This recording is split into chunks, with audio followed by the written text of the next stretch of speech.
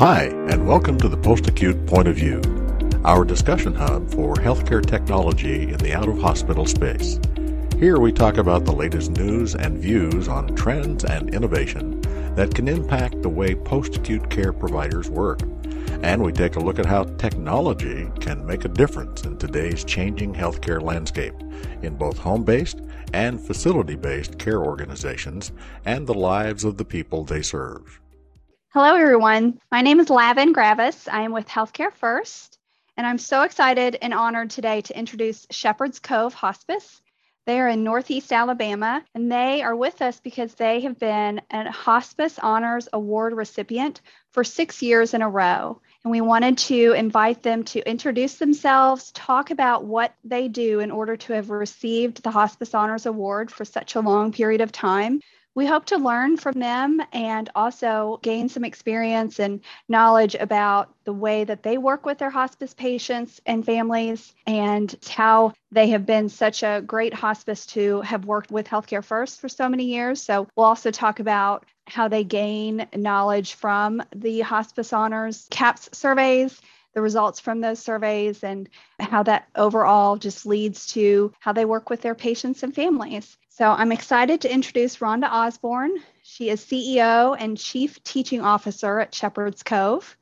We also have Mandy Chandler, Compliance Director at Shepherd's Cove, and Stormy Dismuke, Chief Nursing Officer at Shepherd's Cove. Thank you all for attending. Again, I'm really excited and honored to have you, and we can get right into it.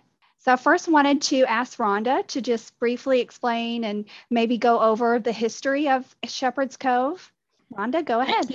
Thank you, Lavin. We appreciate being able to represent our hospice in Alabama with you guys. Shepherd's Cove Hospice started almost 40 years ago. In fact, next year will be our 40th birthday. We were started by a lady, Gail Roderick, who had a heart for serving. And she established our agency when hospices were all volunteer. So it was very much with a servant's heart.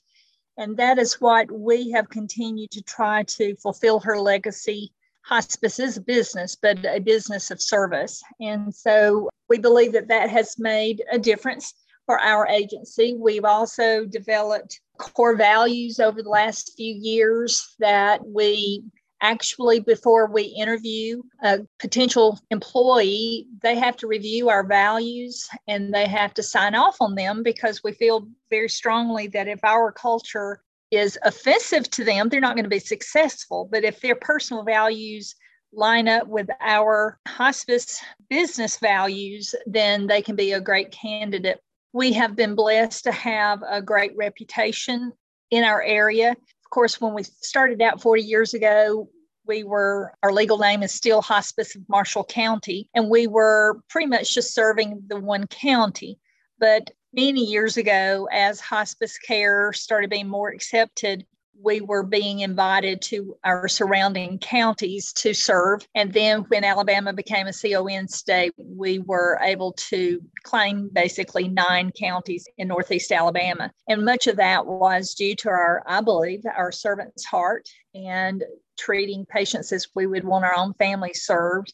So our reputation preceded us. And that was another reason we even adopted the DBA name of Shepherd's Cove in 2017, because the people in the county surrounding us misunderstood that they could have our service also, since our name was Hospice of Marshall County. So we wanted to remove that barrier, and we adopted the Shepherd's Cove name so that those that are in our service area can choose us, and because our reputation has preceded us many times. So part of our philosophy as we have been in this 40 years is that we serve patients and families as we would want our own family members served. And many of our staff have had their own family members served. So we've had the experience personally and professionally of that. So we're able to walk that out. Thank you, Rhonda, for sharing your history. My next question is for Stormy. What key areas have you focused on improving over the years, and those key areas that have helped your agency remain a Hospice Honors Elite recipient? Well, we feel like our goal has always been to provide the highest quality of care to the patients and families we've served. So with that in mind, we focus a lot on areas of our visit design, symptom management, respect, and having what we would call zero service failures or zero gifts. We call them gifts if they're a complaint. So we focus on all of those areas and try to teach from the start of orientation through the course of their learning how to care for these families. We focus on those areas. So focusing on these areas have allowed us to provide, we feel like, exceptional and more consistent end-of-life care. So if you're getting the same visit model, then everyone is doing things the same way. And as Rhonda has already alluded to previously, we try and strive to treat you as we would our own family. So if we wouldn't do it for our grandmother or our mother, we certainly wouldn't want to do that for you. So we want to put that culture in place that we do treat you just like you are one of ours. I can imagine that shows so easily when you do treat someone as if you're one of theirs, then absolutely that shows through in every action that you do with them and every interaction that you have with the patient and the family member. I can imagine that shows through. And obviously it does, since this is the whole reason why we're speaking to you all. So Rhonda, my next question is for you. So how does your organizational culture contribute to providing better quality care? Our culture matches up with our mission statement, which says we will provide with a servant's heart exceptional individualized care for those coping with end-of-life issues. Those, along with their values of dedication, excellence, service, reverence, and ethics. And we have 20 standards that uphold and encompass all those. But for example, a few of our standards are, one is you will never pass on work that doesn't meet standard.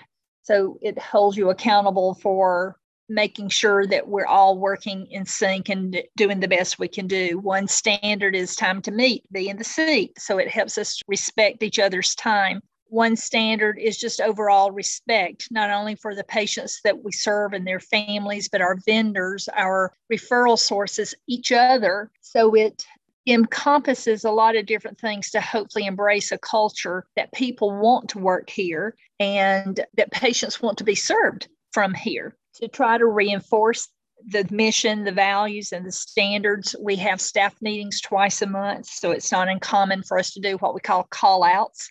And that's where we recite our mission statement. We go over our values. We talk about our standards. What's that old phrase? Inspect what you expect. So you keep teaching. And of course, we have new staff members. And so it helps them to get this under their belt and become part of their normal everyday type things. It's really nice when I hear staff say, well, standard 19 is about respect. So we're just talking really about culture in a lot of different ways in a lot of different avenues. But another way that our culture has made an impact, probably the greatest for our patients and our families, is several years ago, we embraced a hospice model that was designed by MVI. And with that hospice model, it did focus on people development, how we train people. They put together a visit design that was just a common sense way of how to do a hospice visit based on the different discipline, but they were able to put it in an order that was easier to teach. It also has a factor of holding people accountable. No one likes to go work somewhere where you're having to pull your load and someone else is too. So we work really hard to hold people accountable. Part of that hospice model was developing your standards. Another factor of the culture, kind of going back to what Stormy was saying, as far as we treat our patients and families as we would want our own treated. And that is, we have a chair that we pull out every once in a while that has across the chair that says patient. So we try to reinforce to our staff that we make decisions from the perspective of the patient's chair. If you were the patient and you were sitting in that chair and you were making that decision, how would that feel? How would that be? So it helps us to guide our business decisions, our care decisions, if there's a decision to be made, because most of the time it's just take care of them the way you want your mama taken care of. But that's a few of the ways that we try to stress and teach our culture and our values. I think that was my favorite answer I've ever gotten to a type of question like that, Rhonda. That is just so amazing. I like how you hold to your standards, you keep everyone accountable, and you have very set ideals and like a roadmap for that. And you guys talk about it frequently and often. And it's even to me, even encompassed just within your title itself. You're not only CEO, but you're also Chief Teaching Officer. And I think that just speaks so greatly to how you all share in the responsibility to teach each other and to really help new staff come up to speed and really know how each of you works. And the visit model that you talked about as well, that obviously is making a big difference in the care that you're giving to your patients. Let me speak just a moment to that title of Chief Teaching Officer. That was part of the hospice model. And basically, it was just putting the pressure on the CEO that I kind of look at it, you are the role model. If you're not playing it out and you're not teaching the type of care that you want your frontline staff to provide, why would they? So all of us are teachers. And even in our space, that's our teaching space for staff, we have developed a specific space. We call it our Pulse Center. We do classroom education there. We teach our visit design there. We have a lab with the staff go through each step. The hallway outside of that lab is painted to look like you're going into someone's house. There's a car painted, so it's like you've pulled up into their driveway. So we teach the staff what their car ought to look like, what they need to take in with them so they're not interrupting the visit with multiple trips to their car, how they ask the questions to the patients and their families to get not only the true answers, but to get the most valuable answers so we can provide the best care. We also have created tools that we give to the patients and families. As I said, we're all teachers, but unfortunately, we cannot be in the home 24 hours a day. So we've created some tools that we teach the caregivers how to troubleshoot, how to do different things when we're not able to be there. Now, of course, we're available to them 24 hours a day, 7 days a week with a phone call. But sometimes they just need something really fast that they can look at. And then they might call us and say, okay, I'm looking at my troubleshooting guide and I just want to walk through when my mama got short of breath. I need to do this, that, and the other. So we've given them written tools. We've given them journals. We've given them different things. And these troubleshooting guides, I really, really have liked, and I believe our families have liked, because it's based on about 6 different broad hospice diagnoses.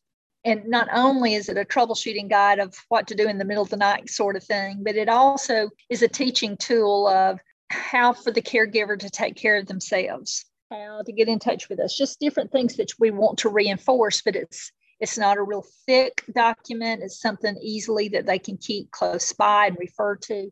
So that Chief Teaching Officer was just something that we added as a recommendation of MVI to demonstrate to the community as well as internally that teaching is a very important aspect of what we do. Thank you. That's amazing. That is so helpful to hear too, because I'm sure other agencies have heard of that. That was the first time that I had heard that. So I'm very grateful that you explained that and did such a great job. And I love the interactive teaching sites that you have set up as well. Literally, how should a visit go? And even from when you get to your car into the site, that just that hands-on obviously speaks so much to how you have earned this award for so many years. And it's things that probably, like you had alluded to before, very typical for you all. This is just your day-to-day stuff, but it's just to me, especially just such an eye-opening thing for, even though it may seem day-to-day to you all, it's very helpful for other agencies and to hear that, because I feel like it can be applied not only to hospice visits, but home health visits or any kind of other in-home care, to really break it down like that and to just teach that every aspect of a visit. So thank you again. That was very helpful to share. So I want to switch just a tiny bit and get into how you review and use and read through and really look at your CAPS survey results to track performance. So my next question is for Mandy. And how have you used your hospice CAPS survey results to track your performance? Yes, I monitor those results on a regular basis. Once I pull them out of the website, then I provide those to the leadership team as well as to the board of directors. And then those results are also shared with the staff during our staff meetings. We look through, we identify areas for improvement, areas that perhaps we need to increase our monitoring of, and then go through and explain to the staff kind of where we rate, benchmarking ourselves against the national average and our local area, just so that it keeps it in the forefront of their mind how we are performing compared to our peers and how well the survey results show that we are meeting the patient's needs. Yeah, just a quick follow-up question, Mandy. So do you have a specific set of reports that you usually use? And out of those, which ones do you find are most valuable? Yes, what I routinely pull is the quality measure dashboard. I think that just gives a good overview of all the survey questions and then also includes the benchmarking details. And then I also monitor the comment reports. Of course, we look at the negative comments to see if there are areas there that need to be followed up with or need to be addressed with particular staff members, if there were staff members that were named in those, but then also the positive comment reports. Hospice is hard. Hospice is hard for the people providing the care, and sometimes they don't get the recognition that they need and that they deserve at the end of the day. So when we can pull those positive comments out and share them in staff meeting in front of their peers, then it's just a good pat on the back and a good way to recognize our staff for a job well done. So we use those quite a bit as well. Thank you. My next question is for Stormy. So from your angle, especially as Chief Nursing Officer, how do you use the data to drive your quality improvement efforts?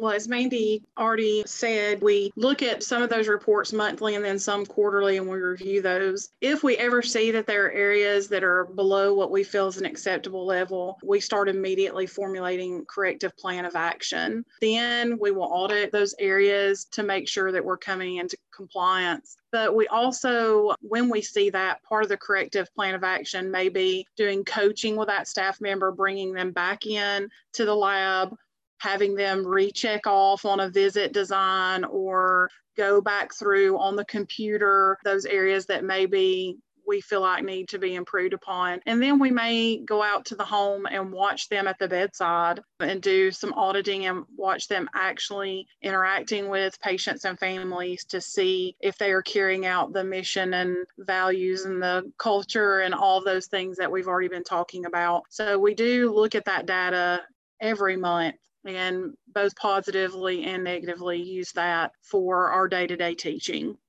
This is Rhonda. I was just going to throw in one of the times that I think is particularly helpful is when we have new staff. There's times that you may hire several new nurses or aides or whatever at the same time. And it's not uncommon for our scores to drop a little bit during their learning curve, but that helps us to know where our focus education needs to be for them.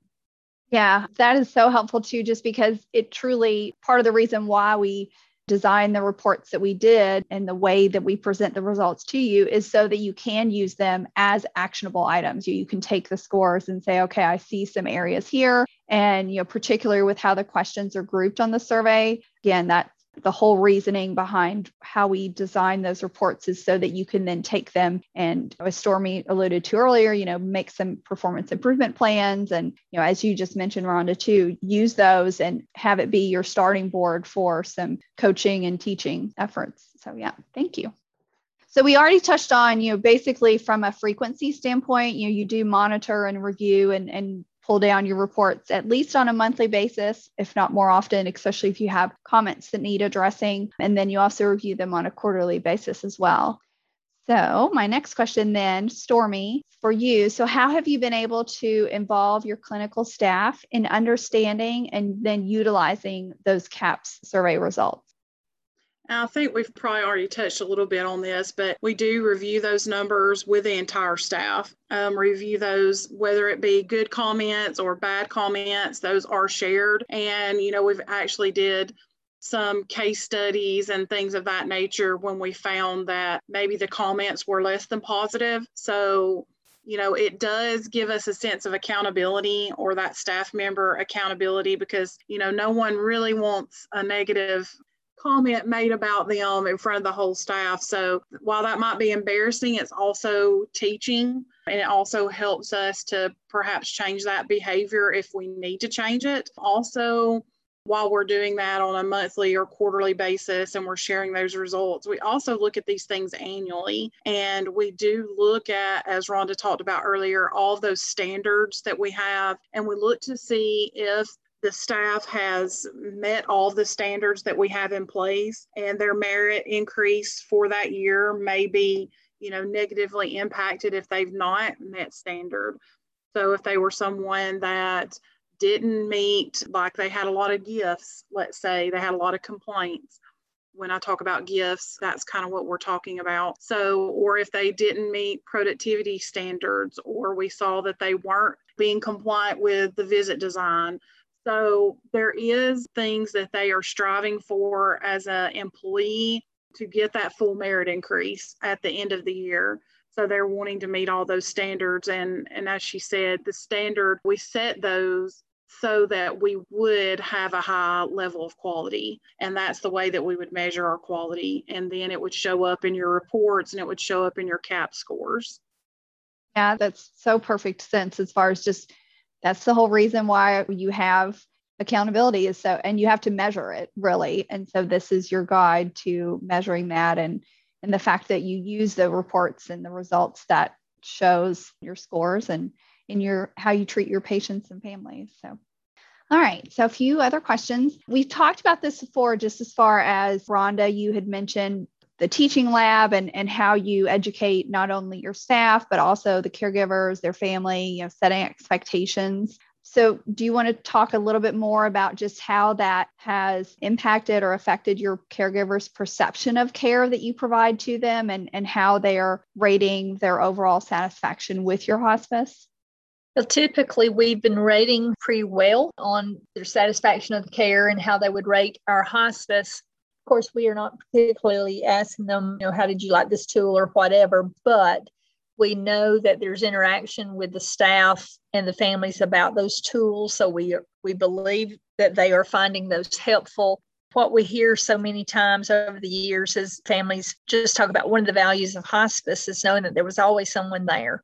There was always someone they could discuss with. So I think any kind of tool that you can empower your caregivers to know that they're doing a good job and that you're giving them tools to do so, just like we need to give our employees the tools to do their job. We have to give the caregivers the tools to do what they're there to do 24 hours a day. We're there just for a snippet of time.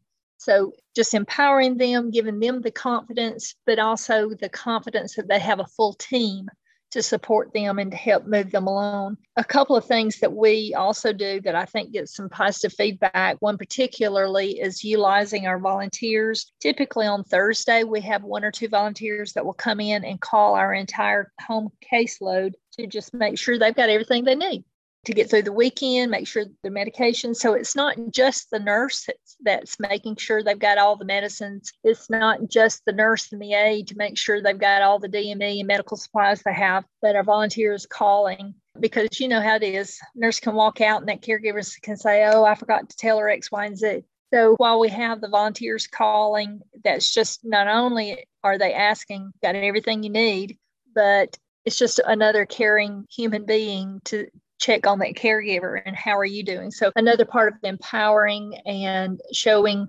sincere concern for them. And the one thing Mandy didn't mention that she does as far as her quality monitoring, we also do our own phone call survey to families while they're still in our program to help identify areas of improvement and to see if there's anything, again, that we need to add to our service line or difference in communications with the patients and the families, that sort of thing. So we strive very hard to be proactive and instead of reactive.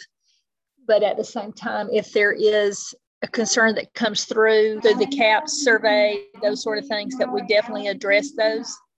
Yeah, the more touches you have with patients and families, I know that is just something that is, like you said, it's empowering them, and they just have a lot of resources and tools at their fingertips so that it just, again, helps them to be more confident in their piece of caregiving with their loved. I just love how often you talk to them, and just the calling on Thursdays. It seems like such a simple thing, but very impactful to those families because they know that someone knows that the weekend is coming up and they're calling just to make sure they have everything. And I think you had mentioned before when we had first talked about it, they just they get to know them a little bit. They have a friendly voice over the phone to connect with outside of the aides and the nurses and the other clinical staff that have visited with them. So, and the chaplain obviously too. So yeah. Thank you. It's not uncommon when we serve someone that some of their fears that they discuss when we first are there in their home is they may share that they have felt like they were on this journey by themselves. They didn't really have a strong support system. So we've had a few patients that have referred to us as the Calvary. The Calvary's coming and we're not by ourselves any longer and we're not having to go down this road alone. So we try to remind them in several high touches every week that they're not alone. That's awesome. Thank you. All right. So I think we're down to the last question. So Stormy, this one is for you. And Rhonda, obviously feel free to chime in, but just really interested to hear kind of what's next for you guys. What are your plans for the future? And even with all of your consistently high performance that you have had over the past 6 years with the Hospice CAP survey, how do you determine what to focus on next and, just continue from there? Well, I feel like there's always room to improve. Until we're always 100% across the board, we will continue to analyze and revise our plans of action. Unfortunately, sometimes those numbers fall a little bit, like she talked about earlier. When you hire new staff or you have a change, things may fall. So if you don't keep those things in the forefront of your mind, you will see your scores go down. So, we're going to continue to hold people accountable to our standards and try to recruit and retain the highest performers in the field. We would love to have the best of the best, not just in quality, but employees, and that everybody's just fighting to come work for Shepherd's Cove Hospice because we just blow it out of the water and they know that we're a high quality, high integrity organization. So until we get to that, we're going to continue to tweak those standards and tweak those trainings and tweak our auditing, and we're going to tweak everything that we do until we achieve that highest level in everything that we do. So I just hope that we can continue to promote, a high level of quality, accountability, and the best of care to our patients and families. So that's our goals, and that's what we'll be working on in the future, and that's what we'll be looking for. Thank you. Perfect. That's so good to hear. Even from us as a survey vendor, that's something we always strive to do as well. Just tweak how we are providing data to you and updating information from our side, and definitely always room for improvement from us as well. But just this whole conversation has been so helpful from an overall view of truly how your hospice operates and what your culture is and how you use the CAPS reports and the scores and the results to really continue to drive improvement on your side. And obviously you've done such an amazing job over the past even 40 years, that not just these small little 6 years of time where we've had the Hospice CAP survey, but just your whole life of your organization. And I do want to say happy early birthday for you all next year. 40 years is an amazing achievement to, have provided service in your counties for so long and been really helpful. And I just think so informative from my little standpoint. And I know so many others will have an appreciation and really gain some insight from our conversation today. So I really appreciate it. If anyone has anything, feel free to chime in. Rhonda, do you want to, I'll offer it up to you and you can do a wrap up for us. Well, again, we just appreciate the opportunity to represent our agency outside of our own little corner of our world. And I'm very proud of our staff. I'm very proud of our agency. We've never been satisfied with just the status quo. So we're always looking for how we can serve more and better. And our staff has always stepped up to the plate to make that happen. So thank you again for letting us share some of our thoughts, and we appreciate the time. You're so welcome. Thank you again. That concludes the latest episode of The Post-Acute Point of View, brought to you by Matrix Care and Healthcare First. We have a lot of guests and topics coming up that you won't want to miss, so be sure to subscribe. If you've enjoyed today's podcast, and if you have a topic you'd like us to discuss, leave us a review. To learn more about our solutions and services, please visit matrixcare.com or healthcarefirst.com. You can also follow us on LinkedIn, Twitter, and Facebook. Thank you for listening. Be well, and we'll see you next time.